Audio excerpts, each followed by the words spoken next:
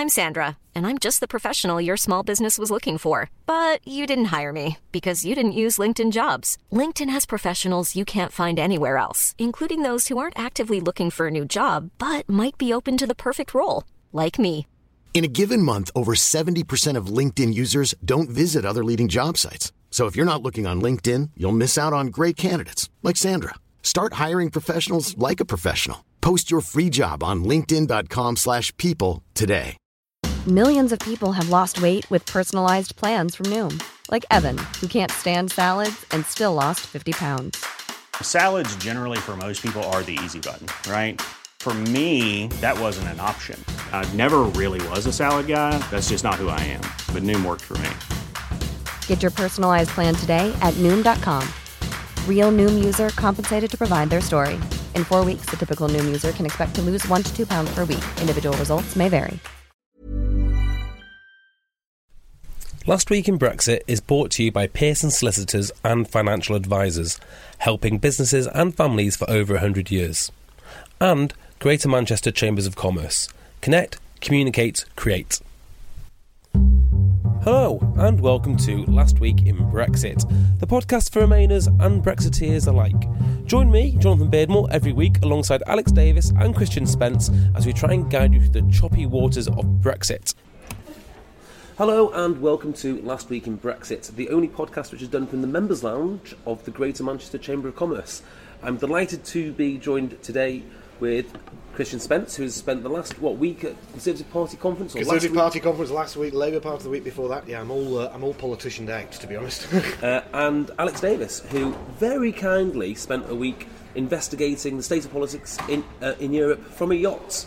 Yes, I was in Greece having a jolly good time on the seas. Excellent. Trying to avoid politics, actually. So we've been away for a few weeks, plenty to get started with. Why don't we start with the two party conferences, and we'll go with the Labour Party conference to start with because it's a little bit easier to describe what their stance on Brexit is now. Yeah, it's dead straightforward. It was banned.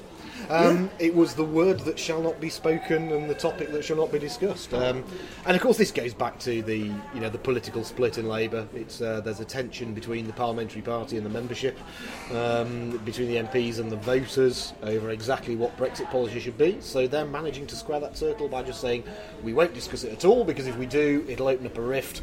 And our all-powerful Jeremy Corbyn, who, interestingly, of course, last year's party conference, of course, was dominated by MPs saying that Jeremy Corbyn was an utter nightmare, he was a disaster, he was a left-wing communist come Marxist who would destroy not only the country but the party itself. He spent most of this conference being lauded as a very God incarnate. So the party has changed its opinion on all of that. But yeah, dead easy. The Brexit negotiations from Labour, there aren't any. Or it's changed. All the parties changed its people that make its opinions. So there's certainly a bit of that going on as well. It depends. Now, just in relation, just a kind of quick recap, what is the view of the parliamentary party compared to the view of the members? Because this seems to be the kind of the great bone of contention that they have. Yeah, it is. I mean, the parliamentary party was hugely pro-Remain on the whole, and remains Remain. The party membership is probably a bit more. It's more balanced. I don't think it's necessarily overwhelmingly Leave, but it's a bit more balanced. The voter base the current voter base is pro-Remain for Labour, but of course the huge challenge is it's old Labour, it's old working class kind of traditional Labour vote is actually quite heavily Leave, and they migrated in the last election really to the Conservatives. Yeah, it's one of those interesting things which keeps on coming up, which is what can this North London set, for want of a better phrase, offer the person in Hull or Doncaster. Yeah, that's it. I mean, and all the major political parties are pretty broad coalitions and splits. Labour has this tension between, as you said, the Liberal metropolitan elite in Islington and its more traditional working class vote in the northern cities. The Tory has a split between its sort of its urbanite metropolitan wealth creators, I guess you might call them, and its rural, its particularly kind of rural hinterlands and much more farming and traditional communities.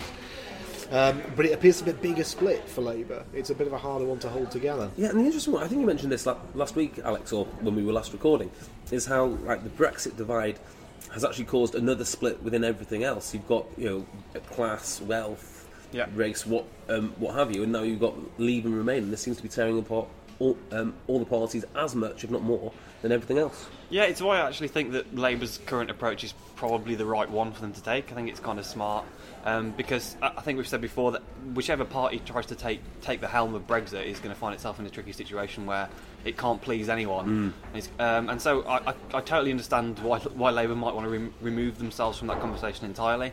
I mean, they would obviously have to come up with a plan if they were, there's an increased threat of a general election or something like that going on. But for the moment, they're kind of just taking stepping on the back foot and just seeing what the Conservatives will do. But I do think actually that even though the Labour's position has always been split and has kind of been changing, even since the manifesto came out, we've seen it change and soften up versus the Tories' position. I think Corbyn's actually done a pretty good job recently in pointing out the hypocrisies of the Tory strategy, even if not presenting an alternative one himself. I mean, we saw this in the House of Commons with Theresa May's speech earlier on this week, which we'll talk about a bit later on. He's doing a pretty good job of poking holes in their approach. Yeah, he's found them all, hasn't he? He's found all the weaknesses and has actually kind of clearly identified them now. It's the stuff we've been talking about for a while. But yeah, I do kind of wonder if they'd always been fairly good at poking holes in things, but just the overall story around them was more about lack of policy control, lack of leadership, that kind of thing. And now it's almost a masterclass in party control. Yeah, they're being pretty strict on the messaging, and I think you saw that said earlier. The party conference banned any talk of it, precisely because if it was brought up, it would fracture. It will. If you get into any detail in this, you'll cause a huge fracture. Corbyn is pushing that we have to leave because it's it's the democratic mandate. He'll say, even though that's not what he wanted, because he ended up campaigning Remain when we know his entire political life has been fighting the neoliberal capitalist bastion that is the EU. But of course, the vast swathes of the backbenchers were hugely pro-Remain and hugely anti-Corbyn. Yes, and probably still are. And probably still are, though they're managing to kind of control their public rhetoric on that now. Yeah, so we've just spoken about a masterful bit of messaging and party control. How does that compare to the Conservative Party conference? Well, I think overall, I think the Tories probably had a relatively decent conference. Actually, it was here in Manchester, so I spent quite a bit of Monday and Tuesday at some fringe meetings and talking to different politicians and businesses. Just out of interest, what were the Chamber of Commerce sending you there to discuss it? Who were the type of people that you were meeting? Variety of things. Sunday night we hosted a joint reception with Centre for Cities, which is a think tank specifically devoted to urban economic policy and how cities grow. So we were there with a lot of representatives from them, other organisations who do similar kind of work, some of the think tanks and policy specialists, and Sajid Javid, who's the Secretary of State for Communities and Local Government. So he's the man who gave a great speech saying how important devolution is and how we need to move it forward. Little acknowledgement that he's the man who's actually in charge of being able to do that. Managed to speak of it all at some disconnect. But that was that. Monday, a huge variety. We covered skills, we covered house building, challenge of SME, construction companies. It's the usual thing with policy conferences. We talk about pretty much everything. I'm always fascinated by this because obviously we're doing a Brexit podcast, so particularly my focus on a lot of things is Brexit. Did you get that feeling that Brexit is starting to creep into these areas of policy, whether it be housing or devolution or anything like that? Or is it just business as usual? I wouldn't say it's business as usual, but it's Brexit. It's more about kind of what we might call the second order effects. So it's not Brexit itself, it's what might be the concomitant risks or advantages depending on where government ends up. So if we're talking about skills, we were at one round table. Actually, Brexit comes onto the agenda because of potentially reduced net migration into the EU, potentially losing EU skilled workers back to their homelands or other EU 27 nations over the next couple of years, where migration policy fits into all that. So it was discussed at a remove. No, I didn't touch on anything. We talked about and around Brexit, but actually none of the ones I was at. I mean, certainly there were plenty of fringes where Brexit was discussed, but from a sheer policy point of view, it's hard, it's complex. Do either of you have any views? Let's talk about two speeches here. Let's go with the Boris Johnson one first. I did not watch the Boris Johnson one. Well done. Congratulations. You missed nothing. I've got the gist of it, I think, from other people. Yeah, it's what we saw. It's what we've seen regularly from Boris for the past, since he suddenly decided he wanted to come out in favour of leave. It's what we've seen from Liam Fox, Secretary of State for International Trade. It's the A-level essay on why free trade is good. Did he mention the Corn Laws? I can't remember, but it wouldn't surprise me. Certainly as we're here in Manchester, it's a good place. It's just the usual rhetoric. Free trade is good. Look at what we did about bringing tariffs down. Yeah, cool, but that's just not where the focus for all of these conversations needs to be. Of course, Boris, that was a political speech. Don't forget, he'd spent the last 2 weeks getting himself into great deep piles of doo-doo by contradicting the Prime Minister and stated party policy. I think what he needed to do was save his job rather than set out any kind of strategic government plan. I just can't work out the Boris thing. Feels to me as if he's desperately trying hard to stay relevant, which is weird for a foreign secretary. You'd think a foreign secretary is automatically relevant. And I can't work out if he helps the Brexit argument, hinders it. I mean, I can't even work out if he's any good electorally anymore. He's one. No, I think he probably used to be. I think there was a slice of the Conservative Party. I think actually, if you talk to even to some Labour voters, there was a slice that kind of liked him. But I think it's that kind of like in the way it's kind of fun to have a chat with Jacob Rees-Mogg, and it's kind of fun to have a chat with some more of those sort of characters. Farage, if you ask people actually of all politicians you'd love to have dinner with, actually Farage should be pretty close to the top of the list. Yeah. Have sheer damn interest. The ability for one man to take a one policy party and drive it to the top of the national agenda is it's a colossal achievement, whatever you think about the outcome. But I think increasingly he's in that kind of space. It's interesting because he's kind of funny and a bit bonkers, but I don't want him actually running anything. He's the wild card, isn't he? Yeah. Having him as Prime Minister would be fun, if rather tempestuous. Yeah. But it'd be fun if you're quite happy with casual racist slogans being dropped through speeches, and of course he got called out when he was in I forget where he was now. He went to a visit in the temples in Myanmar and was busy reciting a bit of poetry which sort of talks about the English Empire invasion and taking everything over, and had to be stopped talking by his advisor, who said this is not appropriate. And, but why? What's wrong? It's like, we're trying to move beyond the colonial past, Mr. Johnson. Yeah, I would really struggle as his advisor because I'm not nearly well enough read to recognise when he'd be on one of his soliloquies about colonial pasts. I think increasingly he's just seen as increasingly as just dangerous. Essentially, and certainly we've seen commentators on both sides. I think in the past few weeks that fundamentally the only thing Boris is really looking for here is his own ego and his own career. If he thinks he could get to the top job and stay in by suddenly flipping to being a Remain supporter, it wouldn't surprise me if he did it. Yeah. There is another speech, Theresa May's speech. Now, just for the record, I have seen both the Tory and Labour policy leaders' speech and conference every year for the past 10 years. I have not been able to bring myself to even watch this. So, if you can just very quickly tell us what impact it had, and also did it have anything at all of substance regarding Brexit? Because I don't believe it did. Read the transcripts. It was very long. It was very long. Most of that was coughing, to be fair. 45-50 minutes. There was obviously the issues with coughing, which I think she responded to pretty well on Twitter actually afterwards, posting pictures of all the Gaviscon and medication and stuff like that. It's the poor aide that had to run out and buy all that Gaviscon to take the picture. Yeah. Obviously the thing with the comedian handing the P45 over, the letters falling off the wall. It didn't go great. It was a bit cringy to watch. And the thing is, Brexit wasn't included very much in it. I think the speech itself was pushing 9,000 words, I think, and only about 400 of them were about Brexit. And it was essentially once again a kind of reiteration of all the same notes that she had in the Florence speech. I'm not sure that there was anything particular to be pulled out of it in terms of Brexit. In terms of Brexit, no, nothing. And even the policies that she did announce, I think we were struck by kind of a speech of two halves. The first half was a lauding of the importance of free markets and how capitalism has liberated the poor from the world, and that free markets are the way to move society on and help people get richer. And then the second half was about intervening in free markets where they don't produce the result that government wants.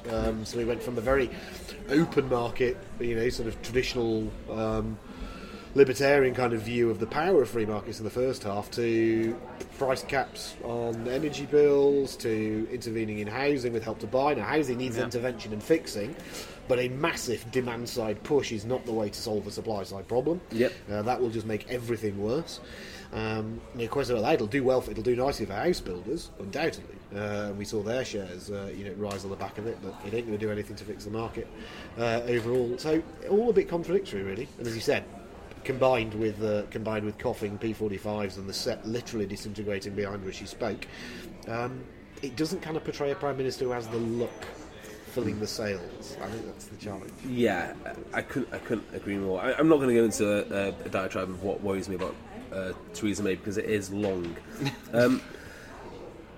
I think quietly the canary in the coal mine for all this Brexit stuff might actually be Philip Hammond, because he does stuff. He doesn't say much, but he does stuff.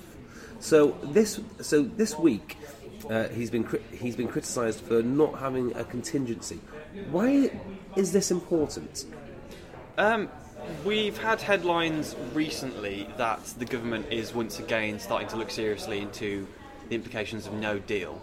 And this was kind of flipped on its head by Philip Hammond, who came out and said that he's not going to allocate budget towards looking into the implications of no deal until it's absolutely necessary, because he thinks it's an irresponsible use of taxpayer money.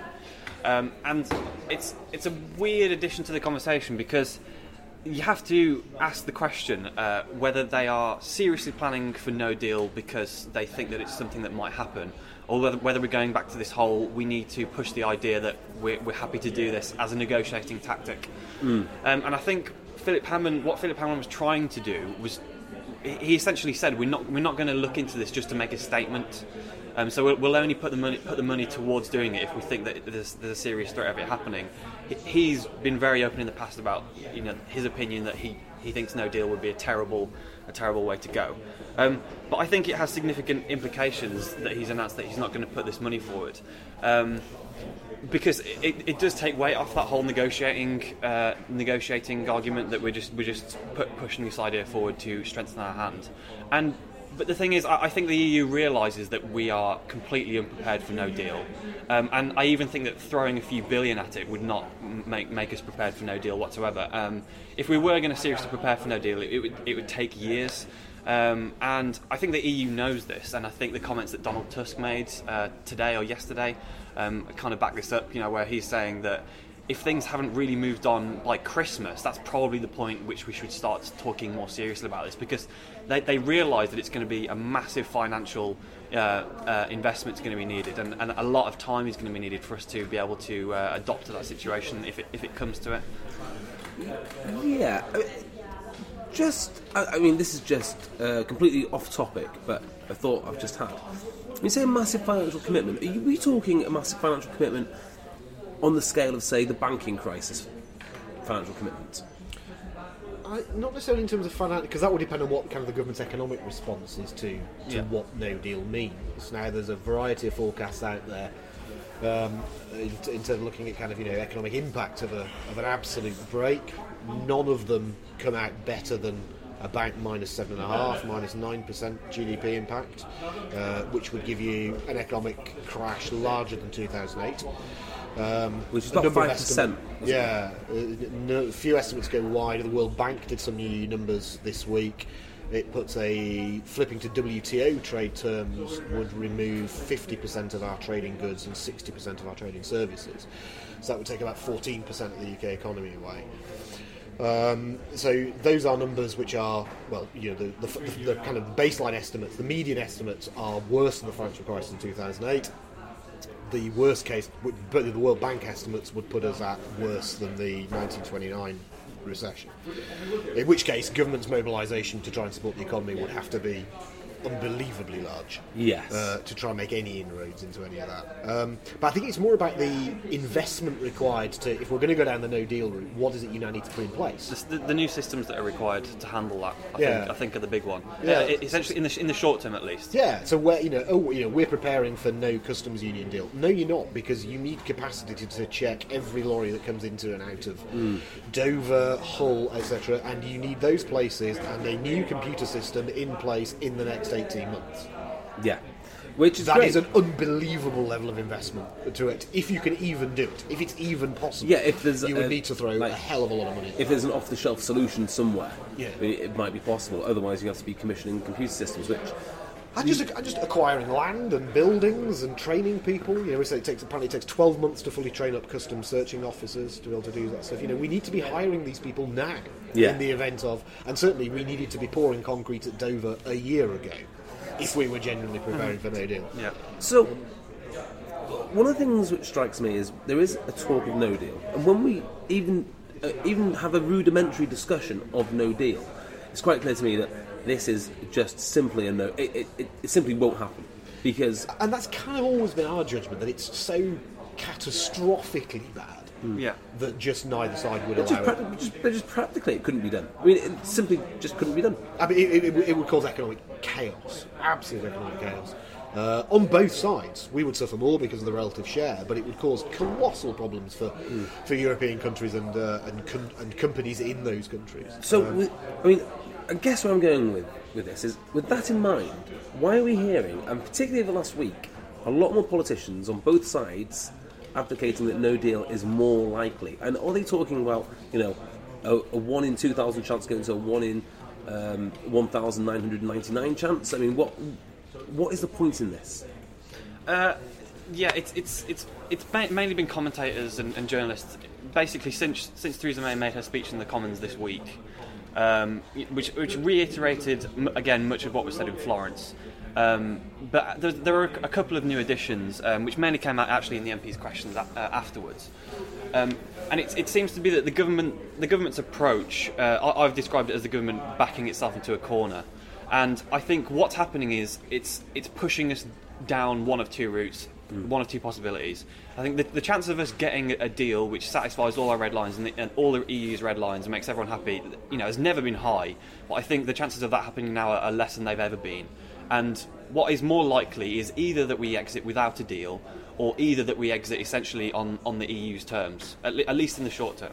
I mean, if we think about the transition arrangement which Theresa May is asking for now, what we're essentially asking for is that we basically continue on all the same terms that we would be under if we maintained membership. She wants everything to remain exactly the same in terms of trade, customs agreements, things like that. But she wants everything to remain in status quo mode whilst we are outside the EU and outside the single market and outside the customs union.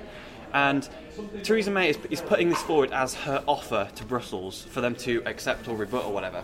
And it's not an offer because we haven't laid out exactly the systems which we would like to see put in place to make this work. But what it seems to me is happening is that we are essentially capitulating to the EU, but the government is trying to frame it in such a way that we are actually kind of winning. And it's and I think this is why people are suggesting that the chances of no deal are going up, is because we're not getting any closer to each other. And we've basically put the same offer on the table 2 or 3 times now, and Brussels have come back every time and said this isn't good enough. And we change it slightly, so there was a slightly stronger commitment to maintain our budget contributions, for example, when she spoke in the House of Commons. But May puts this on the table as an offer for the EU to then reject or to go along with.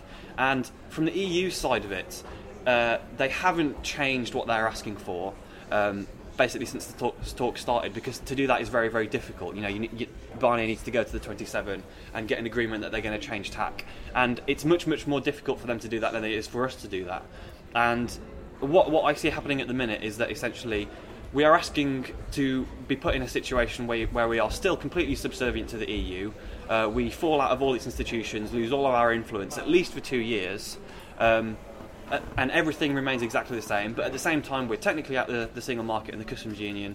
There were some MPs asking great questions around the technicalities of how that works, and essentially the government's response is to just use such muddled language that no one can really work out what they're asking for. So essentially the deal that you're describing here is we will give up the EU institutions like Medicines Agency, so on and so forth, and our voting rights. In return, you've got to not call us a member, but give us all of the benefits. Yes, that's pretty much what it seems to me we're asking for. That seems a fairly straightforward deal to hammer out then. Yeah. That seems doable. Considering there is absolutely no legal precedent for that situation, it creates massive issues on the EU side of things because it's unprecedented in law. Theresa May said she won't go along something like CETA, she won't rely on membership of the EEA, so none of the structures that are already in place will be the ones for us. It has to be something totally bespoke. Even though it won't be something totally bespoke. But I think this goes back to the idea that... How long would this bespoke deal take to work out? Is that the idea of the transitional arrangement? Well, I mean, this is the whole point, because they just keep... It's all about, it's very easy because we share, and again, actually, in her speech, she reiterated this, we share all the same laws, everything's equal. And it's like, yes, but the challenge of a trade deal, an enhanced trading relationship deal, is about how you manage those things not diverging over time. She said, we might want to diverge in sectors and all the rest of it. And the EU has said, we are not negotiating sector-specific deals. You can forget it. They're just not interested. Yeah. But, I mean, at some level, they're going to have to be interested at some point.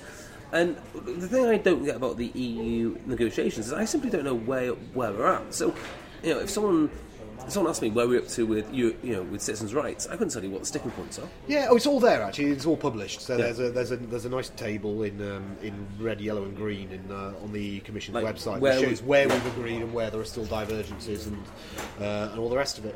But it is mostly actually us capitulating to them on all of those issues where we've gained ground. Because essentially, Alex said earlier, the huge challenge is the negotiating guidelines have been set by Parliament and European Council, they've been ratified, they've been given to Barnier. He has to deliver in scope of those. Him trying to get an agreement with us outside of that scope involves going back to the European Council and getting unanimity across all 27. And what we're seeing is some nations in the EU are now starting to realise a bit of the strength they've got. So we've seen comments from Barnier recently saying actually he was minded to move on beyond citizens' rights, because we're about 95% of the way there now, apparently.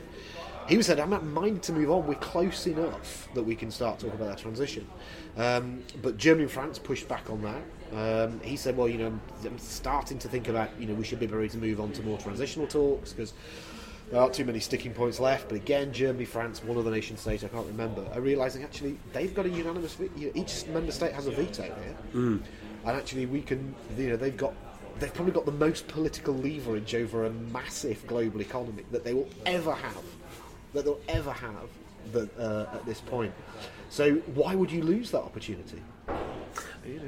From their point of view, so it's understand how it frustrates us and what we're trying to achieve, but from their point of view, it's perfectly rational behaviour.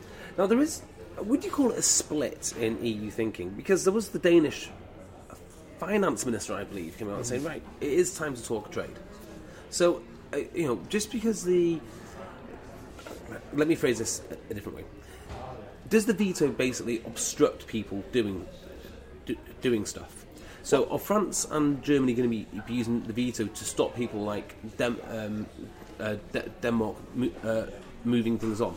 Well, potentially, yeah, because you need it doesn't need unanimity at the European Council, wherever the final deal is. It needs qualified majority vote, so you'll need around about 2/3 of the population equivalent of the EU. 2/3 of the population. That's how QMV works. It's not about 2/3 of countries, it's 2/3 of population equivalents. Right. Or economic equivalents, one of those two. So essentially, Denmark on its own cannot force this through onto the next stage if you've got other ones. But then it will go to, whatever the deal is, European Council recommends it, the European Parliament then has to pass it. So you've got all the possibilities of the European Parliament potentially turning it down. And don't forget, they did a very cheeky little vote a couple of weeks ago saying that they thought discussions weren't in a right place to move forward in transition. Now, they have no say in this, actually. Yeah. That was really cheeky.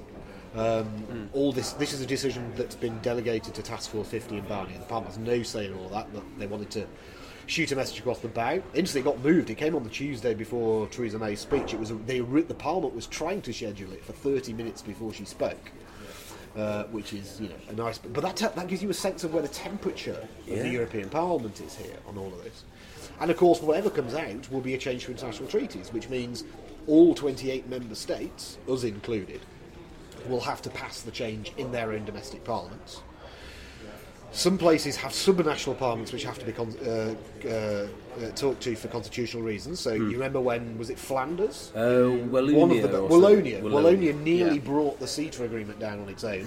That is still a possible Now, play. I understand that's changed, actually. That is no longer the case, because they were so shaken by the CETA agreement. I think they have actually removed that stipulation. Mm-hmm. So, but I mean, these are the challenges that are going through. So it is perfectly possible that individual member states will want to exert their force. Though for now, it's a decision for Barnier. The European Council has devolved all the power on this to Barnier. It's his call until we go back for the European Council meeting, at which we've already been told. Apparently, the recommendation is we cannot move forward.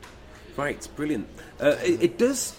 I mean, not that we didn't know this already, but it does really highlight the power of Germany in all this. Absolutely. I mean, don't forget, Germany is the single largest contributor to the net contributor to the EU budget, ahead of us. Largest population? Slightly larger than us, not much, but slightly. And so, it is the one that will be asked to bear the budget gap when we go, essentially. And don't forget, it's already written hundreds of billions of euros to Greece, which it's currently trying to pretend it will get back. But we know in reality all that is going to be written off. Yeah.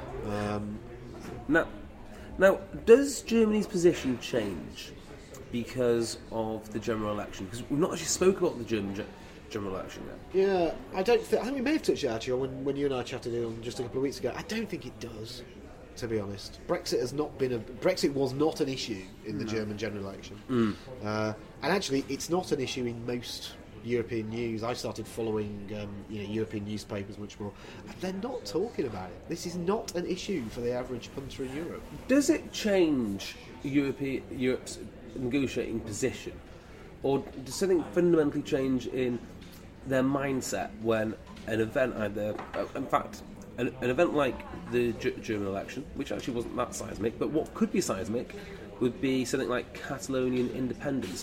Does that make any difference whatsoever? I don't think so, really. I mean, my gut reaction is, we've talked about this before, the EU's position from Council to 27 to Parliament to Commission is exactly what it was the day after we voted to leave. They've been absolutely clear about what they want to see, and they've been incredibly clear about what they will not accept. That's not shifted, and I don't see any kind of national issues particularly having any impact on that. No. The EU will protect itself as an entity, because it wants to, because of the political project and the importance of that. I think its experiences with Greece give you a sense of just how far it is prepared to push its own power. Yes. It is not, whatever side you're on, it is not unreasonable, I think, to come to the conclusion that the EU was perfectly happy to concede a quarter of an economy and a half of a population to dust to preserve the integrity of its systems. That's. I know it's a harsh call, but it's they were trained. It was clear they were debating this kind of stuff. Is it right that the EU, to protect itself, to make sure it doesn't lose a eurozone member? The spin-off of that is you need to crush one of the economies. Yeah, that is what they did. You could make the very similar argument as the Greece one for Italy, for Spain, for basically most of Southern Europe. Italy and Spain are a bit different just because of the sheer scale. You're coming out of the Eurozone crisis in 2013. Lots of people are saying, well, look, we can sort Greece out, but if Italy goes, they're stuffed. Yeah. For all of Italy's political and economic problems, it's the 8th largest economy in the world. It's the 3rd largest in the Eurozone. I think it's got the largest bond market in the world, which is one of them, which is incredible. Because they always say, Europe can afford to run Greece itself if it needs to in terms of cash terms. It cannot afford to bail out Italy, it cannot afford to bail out Spain. Those economies are too large, so you've got a slightly different scale on that with the size of the UK. But the EU's vision has always been, look, you're the ones who wanted to go, and you see that in the there's some lovely psychoanalysis in the Barnier statements and the Juncker statements which say, look, the UK has made a sovereign decision to walk away from the institutions and treaties of the European Union, and we, the EU, must respect their right to do so. Now, that's kind of very cold legalese in one way, but it's also reaffirming all of our structures stay the same. No matter what happens to you, we don't really need to do anything.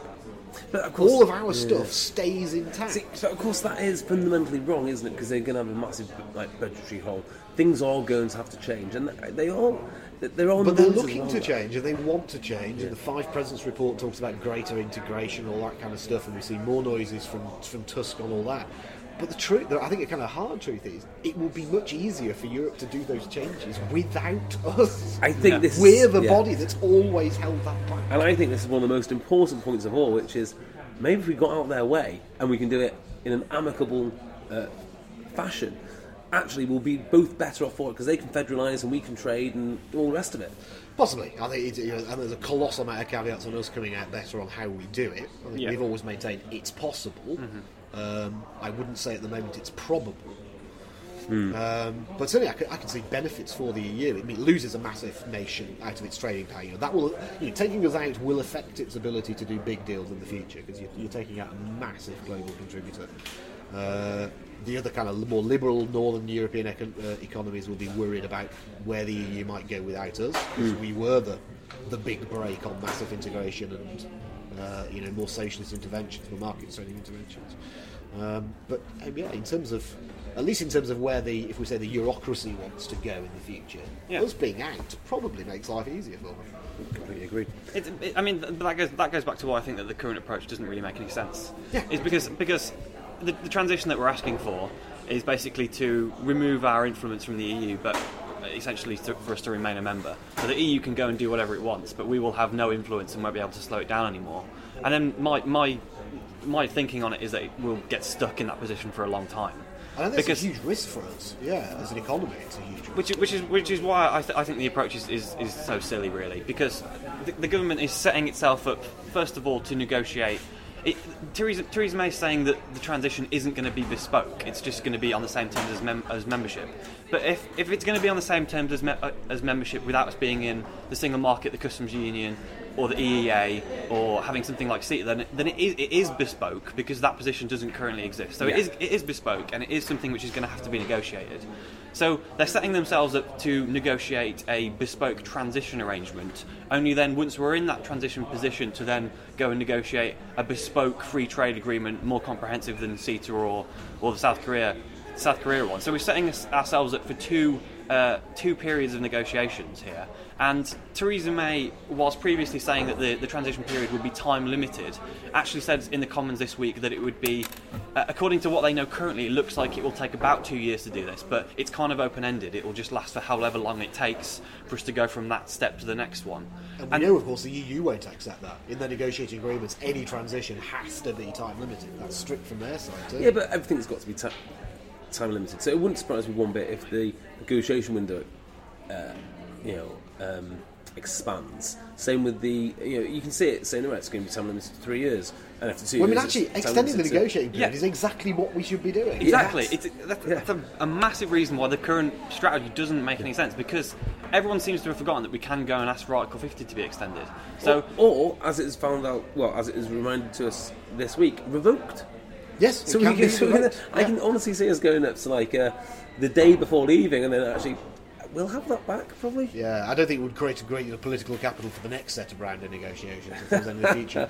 I think the other challenge, or the transitionary period, as sort of Theresa May's putting it, is you stay in everything for the benefits, but you have absolutely no influence. We've no MEPs, we've no representation in council, all the rest of it.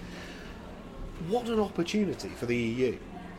What an opportunity to say, actually, what rules might we put through in that period where the UK is part of us but has no say? What a great opportunity to say, actually, Euro trading must only take place in the Eurozone, and we have no representation in council to fight back. Yeah. I mean, that's kind of bold and ambitious and slightly scary stuff. But kind of the EU in its own interest would be bonkers to not try. This is why I kind of don't agree with the people who are currently saying that no deal is getting more likely. I think what is becoming more likely is that we will leave essentially on exactly the EU's terms, but the EU will allow us to kind of sell the idea that we've won to the people. And I think I kind of feel like that's the government's current strategy, double messaging, because it's put itself in such a corner now, and essentially what it's asking for of the EU is for us to be put into a worse position than membership, a worse position than being Norway. It's the worst position that currently exists, essentially being party to everything that the EU does, but with having no influence over it. That would be a massive win for the EU. That would be the punishment almost. But the way that the government is kind of playing with the language and saying, well, you know, this is the right thing to do and blah, blah, blah, blah, blah, they're currently trying to sell that position as a win for us. And it makes me wonder whether the EU are going to catch on to this and go, you know what, you've won, you've done really well here, we'll give you that transition period you're asking for. Because really, we gain absolutely nothing from that position. Now, if you want to be completely Machiavellian, let's talk about what do you call it then? The Euro. You just mentioned it, Christian. Trading. The Eurobond clearing, Euro clearing. Yeah. Thank you. What other areas might the EU decide to tamper with? Fishing, that kind of thing. Fishing. I mean, there's potentially that. Huge. I mean, interesting though. Theresa May said in answers to her questions in the House the other day that the UK would in 2019, despite the transition agreement, would find itself outside CAP and the CFP, Common Agricultural and Common Fisheries policies. So actually, we're not underneath everything. It's not a status quo transition at all. You come out of that now. Actually, of course, being party to single market and all that brings, but not being party to CAP and CFP looks very, very like the EEA. Yep. That basically is EEA membership. Yep. So that's sort of an interesting one. It's just trying to piece this together, but it's the lack of clarity over all this. Do you think? I mean, I know I've been maybe a little bit more optimistic than you two. But I do believe there is some clarity underneath all this. There is a centralised plan. They're just not allowed to talk about it or disseminate it to the public. And I think that's fairly reasonable if that is the case, because we can't have our negotiating position out there publicly, because you've got the dual problem of negotiating with the public and then also negotiating with Europe. So well, I think though that the whole problem is this trying to maintain two separate negotiation strategies. So we saw it from Barnier's comments earlier this week and from Tusk. One of the reasons they're getting jittery about the ability to get a deal away, because they've said now it's not going to happen in October, it may not even be on the agenda for the October Council meeting, is actually we don't believe that there's a political stability to actually deliver on this. How much power does May actually have to determine all of this? And you say, well, why is she asking that? I said, well, actually, don't forget, it's almost like the UK government forgets that all of our colleagues in the EU read our newspapers and see our TV. Because every time Theresa May stands up in Florence and says, we're going to go for a transitional deal, it's going to be stable, it's going to be all this, and then stands up in Parliament and says something else, she undermines herself and the UK's position every time. Because it's almost like, I'm talking to the UK, so Barnier won't hear this.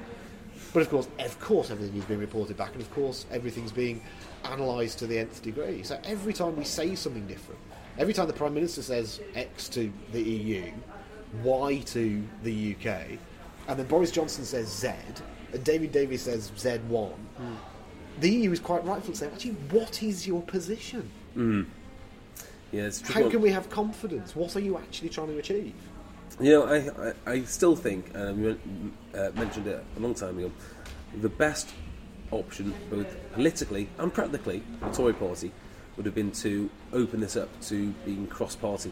That's the only way we could get a stable position and not worry about the politics within the nation. Yeah, I agree. Because, as you say, if there is a plan behind this, and I'm not sure that there is, but if there is one, it's not a very good one, based on the evidence that we've got currently. And I think if there is one, it's only been formulated based on being pushed into that position from past mistakes, essentially. Which is why I keep saying I think the only way for this to work properly now, from this point, is for there to be a total reset of approach and red lines and everything. Now, is it too late for it to be cross-party? I mean, technically, no. I think the huge challenge, of course, for Labour is it's seeing what the Tory party is going through as it tries to reconcile this, and it knows that it's opening itself up to cross-party. We'll do all of that to the Labour Party. I don't think Labour wants in. Well, that's why I kind of want them in. Yeah. So we will see. Right, gents. What is going on this week with the Chamber of Commerce? Obviously, you've come off all the hectic stuff from the Tory Party conference. What's going on now? Hectic stuff. Well, interesting. You just have to. So we're recording this on Wednesday. This afternoon, I'm off down to a meeting with a few business and representative organisations, a couple of companies we're taking, and one of the permanent secretaries to the Home Office. Oh wow! To talk Brexit migration policy. So that's a chance, really. That's Home Office in listening mode, essentially. Mm-hmm. So we're taking a couple of our members down there to talk about that. So the number of roundtables and engagement events is increasing. Yeah. It looks like Brexit's coming back on the agenda, behind the scenes at least, but I'm certain in a more public sense soon.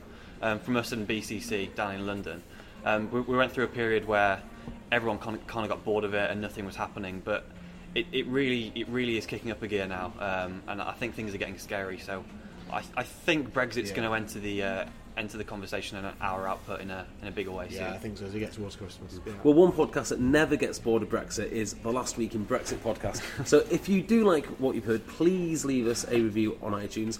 You can also follow us on Twitter. I'm at J Beardmore. You gentlemen are where? At GMCC_Christian. I'm at GMCC_Alex. Yeah, and if you've got any technical questions, fire into those last two Twitter accounts.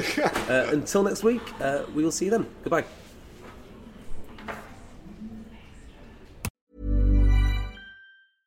Selling a little or a lot?